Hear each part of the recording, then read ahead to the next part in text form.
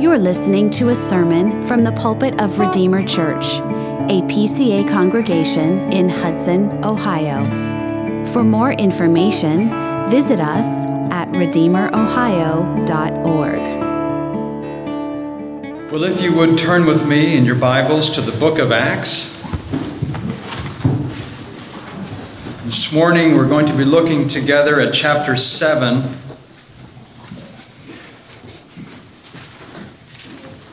And verse 54 through 60. You'll find this on page 916 of the Pew Bible. Following the long speech that Stephen has given, we're going to be reading verses 54 through 60.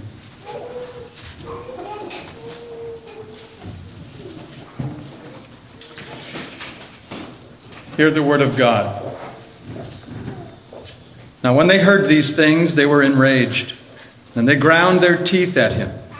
But he, full of the Holy Spirit, gazed into heaven and saw the glory of God and Jesus standing at the right hand of God.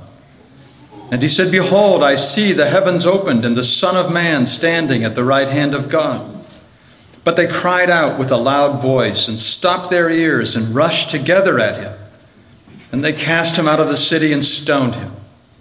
And the witnesses laid down their garments at the feet of a young man named Saul. And as they were stoning Stephen, he called out, "Lord Jesus, receive my spirit." And falling to his knees, he cried out with a loud voice, "Lord, do not hold this sin against them." And when he had said this, he fell asleep. Well, as we have seen, before ascending into heaven, Jesus commissioned his disciples to be witnesses for him. And one of the ways in which they would do this would be through martyrdom. Our word martyr is taken from the Greek word that means witness. And history is full of martyrs who sealed their testimony with their own blood. They were willing to forfeit their lives rather than to deny the faith. When David was in the wilderness of Judah, he expressed it in this way. He said, Psalm 63, "O God, you are my God. Your steadfast love is better than life." That's the martyr's disposition. It's not natural. It's the fruit of grace. Because only by the Spirit of God can we say something like, God's steadfast love is better than life. He led Paul to say, to die is gain. And Stephen believed that. He was the first Christian martyr whose speech we've considered, and he had been falsely accused of blasphemy against the temple and the Mosaic law. And in his defense, he traced God's plan of redemption from Abraham all the way to Solomon. And he did this to show that the temple and the law had been fulfilled. He hadn't profaned these sacred elements of Judaism, but he had honored them. That's what he was trying to show them. The Christ had come, and the promise had been fulfilled, and the Messianic age had dawned. A watershed event. And God was at work gathering his people from all the tribes of the earth. And as Stephen rehearsed this plan of redemption, he focused in on the call and the ministry of Moses, who was arguably the most important of all Old Covenant people. Remember how we looked at his speech when he said at the burning bush, Moses met the pre-incarnate Jesus who spoke of the deliverance of his people. Moses would liberate the Israelites from Egyptian bondage and lead them to Mount Sinai. And there he would receive living oracles, the 10 Commandments, and a nation would be born. And from Israel the Messiah would come. That's what he was saying. But Jewish idolatry was perennial, and the Lord was extremely displeased. And those of the Sanhedrin were sitting in judgment, and they were no different than their fathers. So Stephen said, "You stiff-necked people, uncircumcised in heart and ears, you always resist the Holy Spirit. As your fathers did, so do you. And of course, here this man did not mince any words. He called it as he saw it.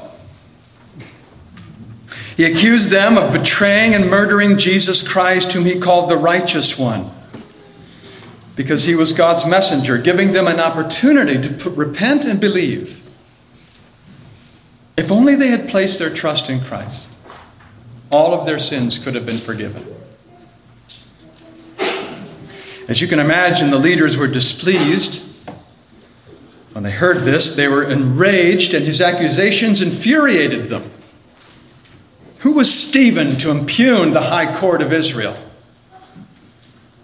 With fury, they ground their teeth at him, snarling as if they were wild animals. And it reminds me of the passage that was read earlier from John 3. Everyone who does wicked things hates the light. A person who is ensconced in sin cannot bear to be reproved for sin. Isn't that true? Evildoers hate the light of the gospel, and sadly they're trapped in their sin. That's what Scripture teaches. I was reading this morning out of 2 Peter chapter 2. Perhaps you were too.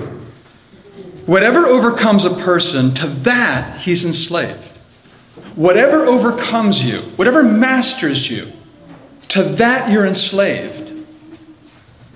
And the Sanhedrin at this point was enslaved to their own sin. And they could not bear to be told their own faults. And as I read Stephen's speech, I don't know about you, I get the sense that he realized this was a lost cause. I don't think he ever really believed that he'd be acquitted of the false charges. I think what he was doing here was giving them a last chance effort to share the gospel of Jesus. But before he could extend the offer of the gospel, the Jewish authorities cut him off. They heard these things and they were enraged, and they ground their teeth at him like animals growling in a fit of frenzy. And in response, Stephen gazes into heaven. He sees the glory of God, Jesus standing at the right hand of the Most High. And somehow, we're not told how, the heavens opened and he could see the throne.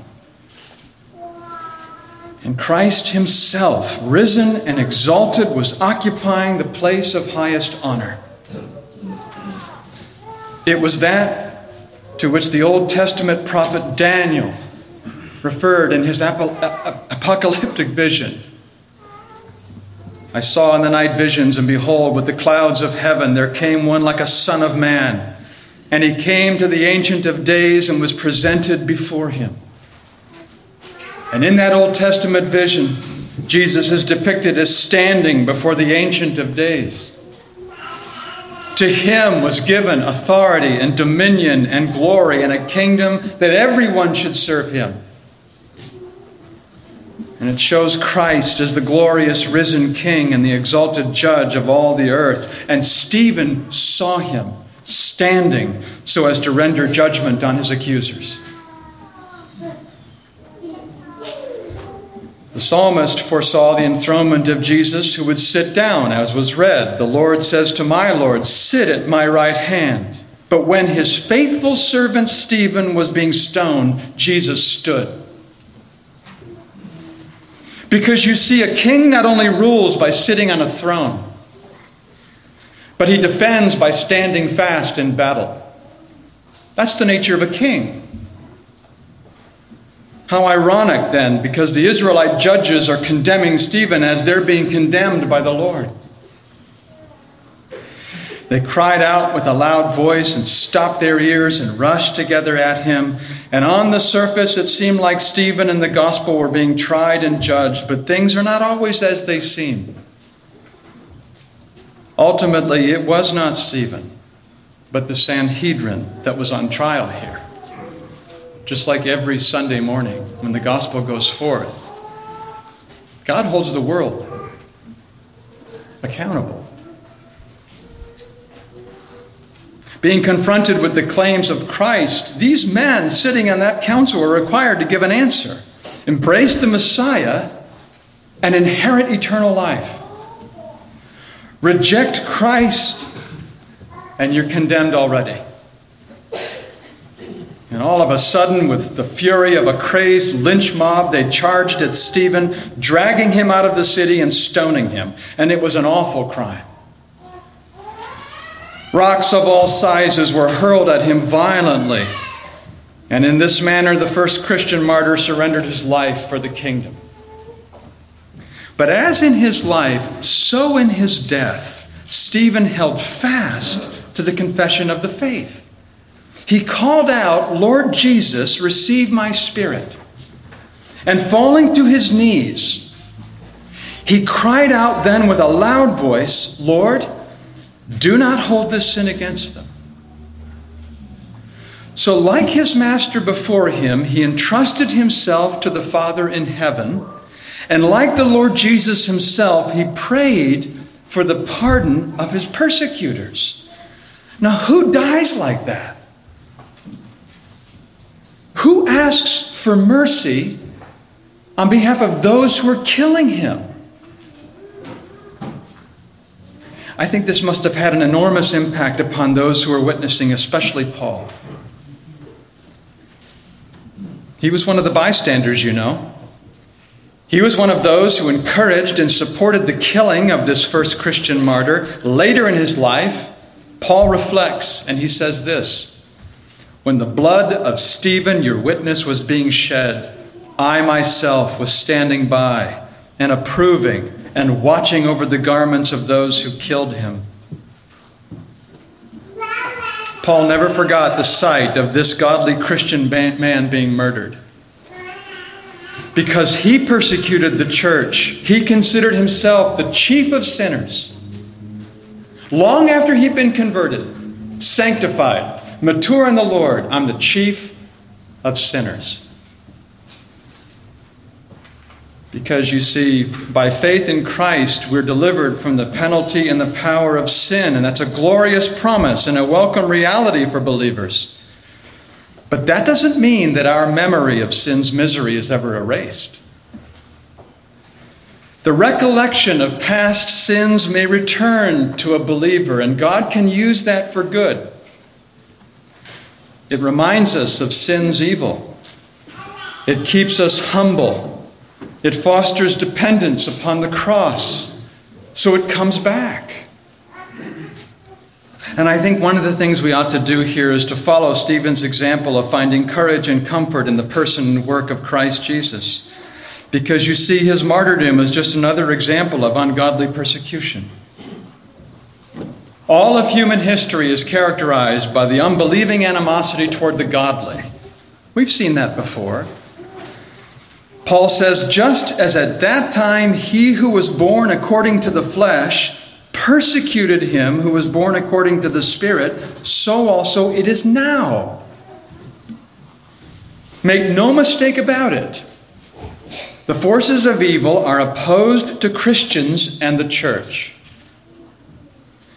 It may be more intense at some periods of history than others, but always it's simmering opposition. Here we see the fury of persecutors compared with the courage and the comfort of the persecuted.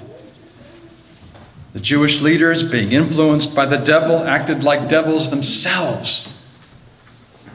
And Stephen's penetrating speech pricked their conscience.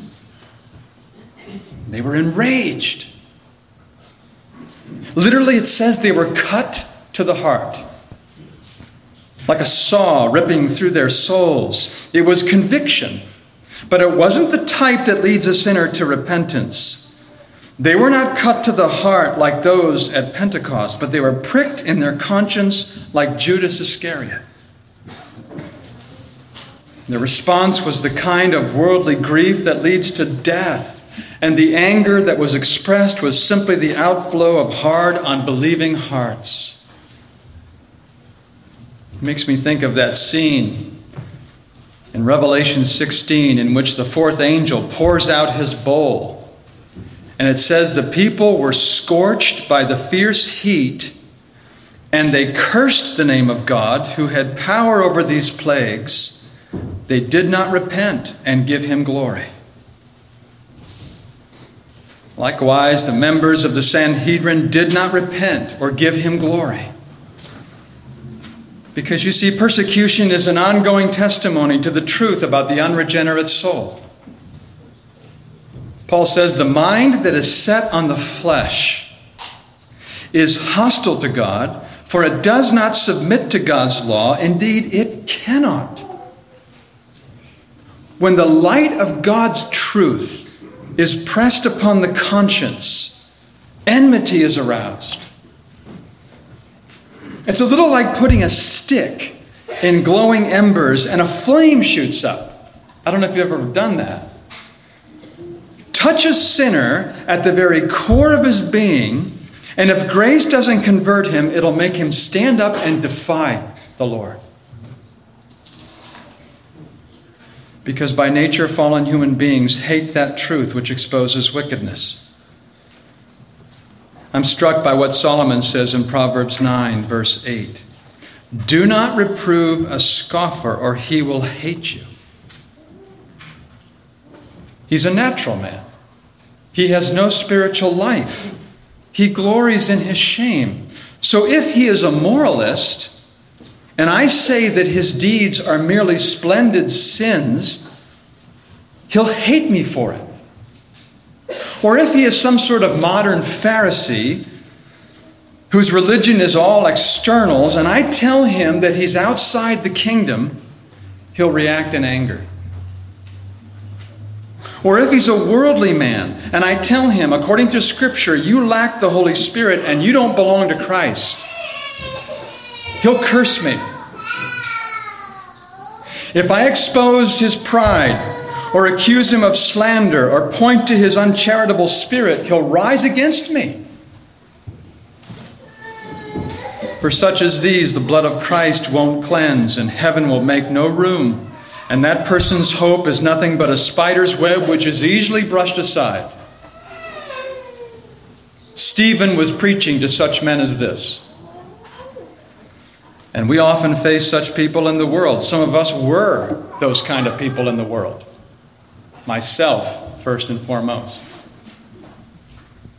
Don't be surprised at the opposition you may face in a sin-cursed world.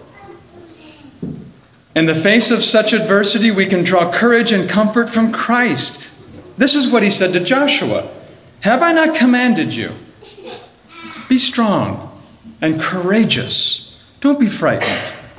And don't be dismayed, for the Lord your God is with you wherever you go, despite the opposition. And then let's recognize that faith in Jesus Christ distinguishes between life and death. Stephen called upon Jesus so that even though he died, yet in Christ he is alive forevermore. When Peter stood before the Sanhedrin, this is what he said. There is salvation in no one else. For there is no other name under heaven given among men by which we must be saved. Notice at the outset he said there is salvation. That in and of itself is a great blessing. It's more than we can say of the fallen angels for whom there is no room for repentance. But you see, salvation is offered to sinners, and yet it's received only by those who trust in Jesus. Because by sin, man has dishonored God's majesty and outraged his holiness. And divine justice, it demands that the penalty of death be inflicted for such crimes. If you dishonor the majesty of God and you outrage the holiness of his throne, divine justice demands death. And unless that demand is satisfied, there can be no salvation from God's wrath. That's the teaching of Scripture. So out of sheer love and mercy, God determines to save some. He framed a plan of redemption to which Stephen referred. And his grace is evident from the fact that he's willing to accept the satisfaction from Christ. don't we see that he could have demanded that from each one of us? And that's an eternal debt. But he sends Jesus. And he sends Jesus to satisfy that demand of justice, and he's willing to accept that satisfaction in our place. And then he requires nothing of us but faith. And by the way, that's a gift too. So salvation is by grace. All of it. And the unbelieving world doesn't like to be told that that's the only way of salvation. That kind of exclusivity wounds the pride of sinners. Why can't it be all of us? Why can't it be everybody? Man wants to go his own way, which is the broad and easy way, we're told, the way of destruction. And the wise man concurs. He says, there is a way that seems right to a man, but its end is the way to death. Now, self-deceived souls think that their way is fine. It all seems right to me. Why should the way of faith in Christ be any better than my way? But theirs is the way of ignorance and folly and worldliness and self-interest. And it's a myth. It's an empty imagination. It's a vain hope, and they're deceived. Jesus is the way, the truth, and the life. And Stephen's courage was the fruit of faith in him. And the Sanhedrin's animosity was rooted in their unbelief. Stephen's faith is built on a solid foundation, and their hopes were built on sand. And therein we learn the importance of building upon a sure foundation. Let me illustrate. On April 30th, 1976, not too long ago, Evelyn Moores, an experienced climber, attached a rappelling rope to a drain pipe grating on the roof of the Mark Twain South County Bank. She had once scaled the 14,410-foot Mount Rainier in Washington State, an experienced climber. So this rappelling exercise for her from the bank building would have been routine, but for one miscalculation. The drain pipe grating to which she attached her rope wasn't anchored. Regrettably, numerous bank officials and their friends watched as the drain pipe gave way and Evelyn Moores plummeted to her death. Her faith in the grating was fatally misplaced. She had no sure anchor. And the principle is aptly applied in the spiritual realm. There's only one anchor of the soul. There's only one anchor that holds fast through life and death. Isn't that what we profess this morning? My only comfort in life and death is that I, with body and soul, both in life and in death, am not my own, but belong to my faithful Savior, Jesus Christ. That's a sure foundation. And I want us from this to note the privilege of believing the gospel and the peril of not believing the gospel. John 3 was read. It says, whoever believes in him is not condemned, but whoever does not believe is condemned already, because he's not believed in the name of the only Son of God. Do you hear what he's saying? Fallen human beings come into this world already condemned for guilt. The Bible says that in Adam we've sinned, and so in him we're already guilty. The actual sins that we commit, and we commit many of them, they simply add to condemnation. And therefore, the unbeliever who rejects Christ is condemned already. But for those who are in Christ Jesus, there is no condemnation. And as he stood before that Supreme Court, Stephen placed life and death before his judges. And the Jewish leaders did not believe in Jesus, and as far as we know, they perished. This morning as I speak, life and death is placed before you. He who refuses to trust in Jesus is already condemned. Already. The privilege of believing is the enjoyment of pardon and eternal life, and the peril of not believing is the endless punishment of dying in one's sins. Faith in Christ takes away the sins. Unbelief keeps the sins upon them. Through faith in Christ, a believer is made a child of God and an heir of heaven. And we've said this before. He will spend eternity exploring and enjoying the realms of blessing. As the Narnians would put it, forever going further up and farther in. We'll spend eternity. Further up, farther in. But through unbelief, a sinner remains a slave to Satan and a subject of punishment. And to be quite honest with you, words are insufficient to describe the agony of those whose sad lot is to spend eternity in hell. So dreadful is that Jesus spent a lot of time warning against it. And as Stephen was dying, he was permitted to see the Son of Man in his glory, and it was a privilege granted to him by the Father through the Spirit. The heavens were open. At the right hand of God stood Jesus. And Stephen found comfort in the sovereignty of Christ, who has the keys of death. Nobody dies unless Jesus turns the key. No one. And therefore he almost instinctively called out, "Lord Jesus, receive my spirit."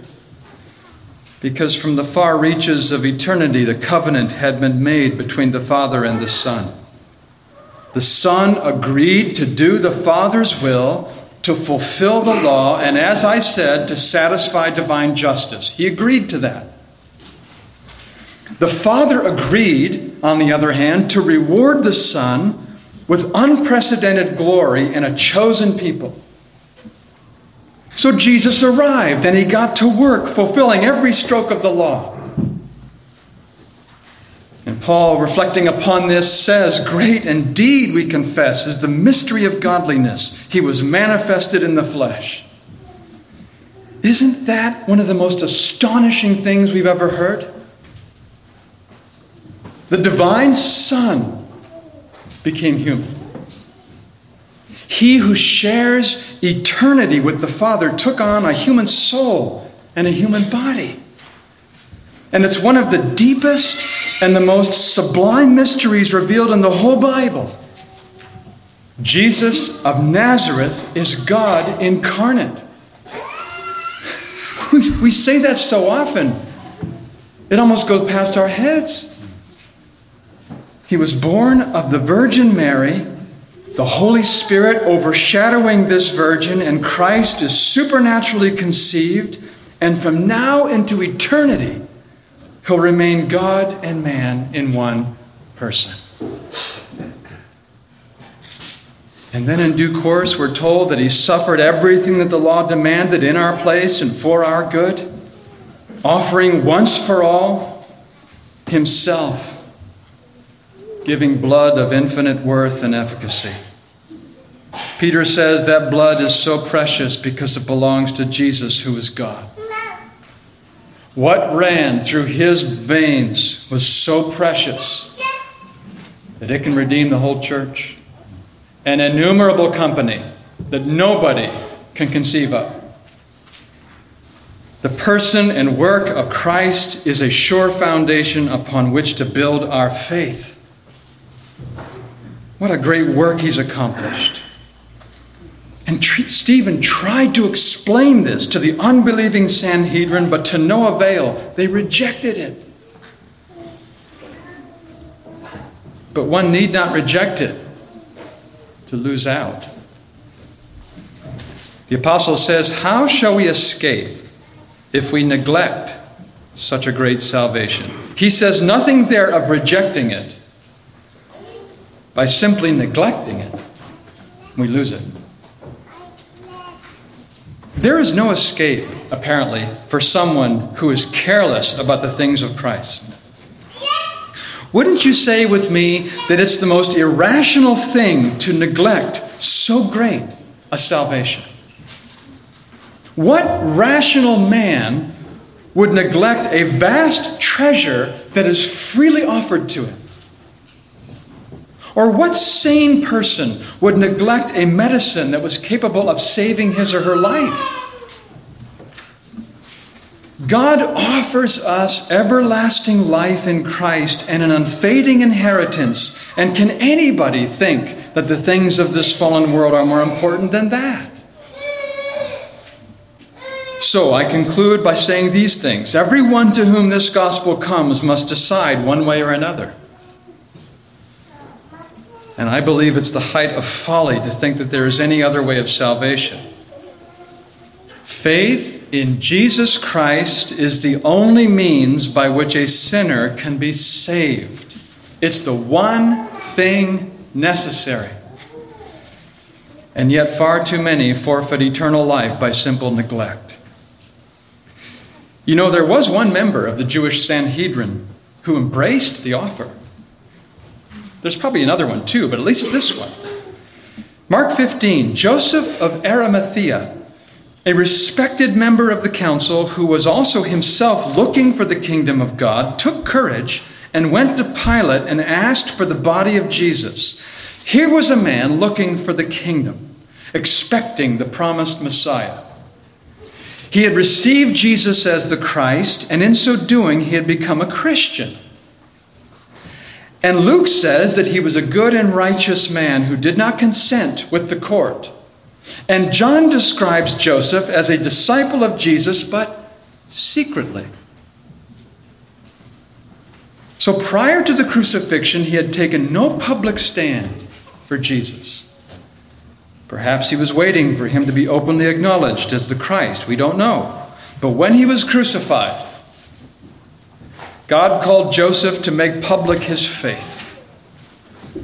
And the Holy Spirit gave him courage to perform an important mission. Here was a man who had been condemned, mocked, spit on, and crucified as a criminal.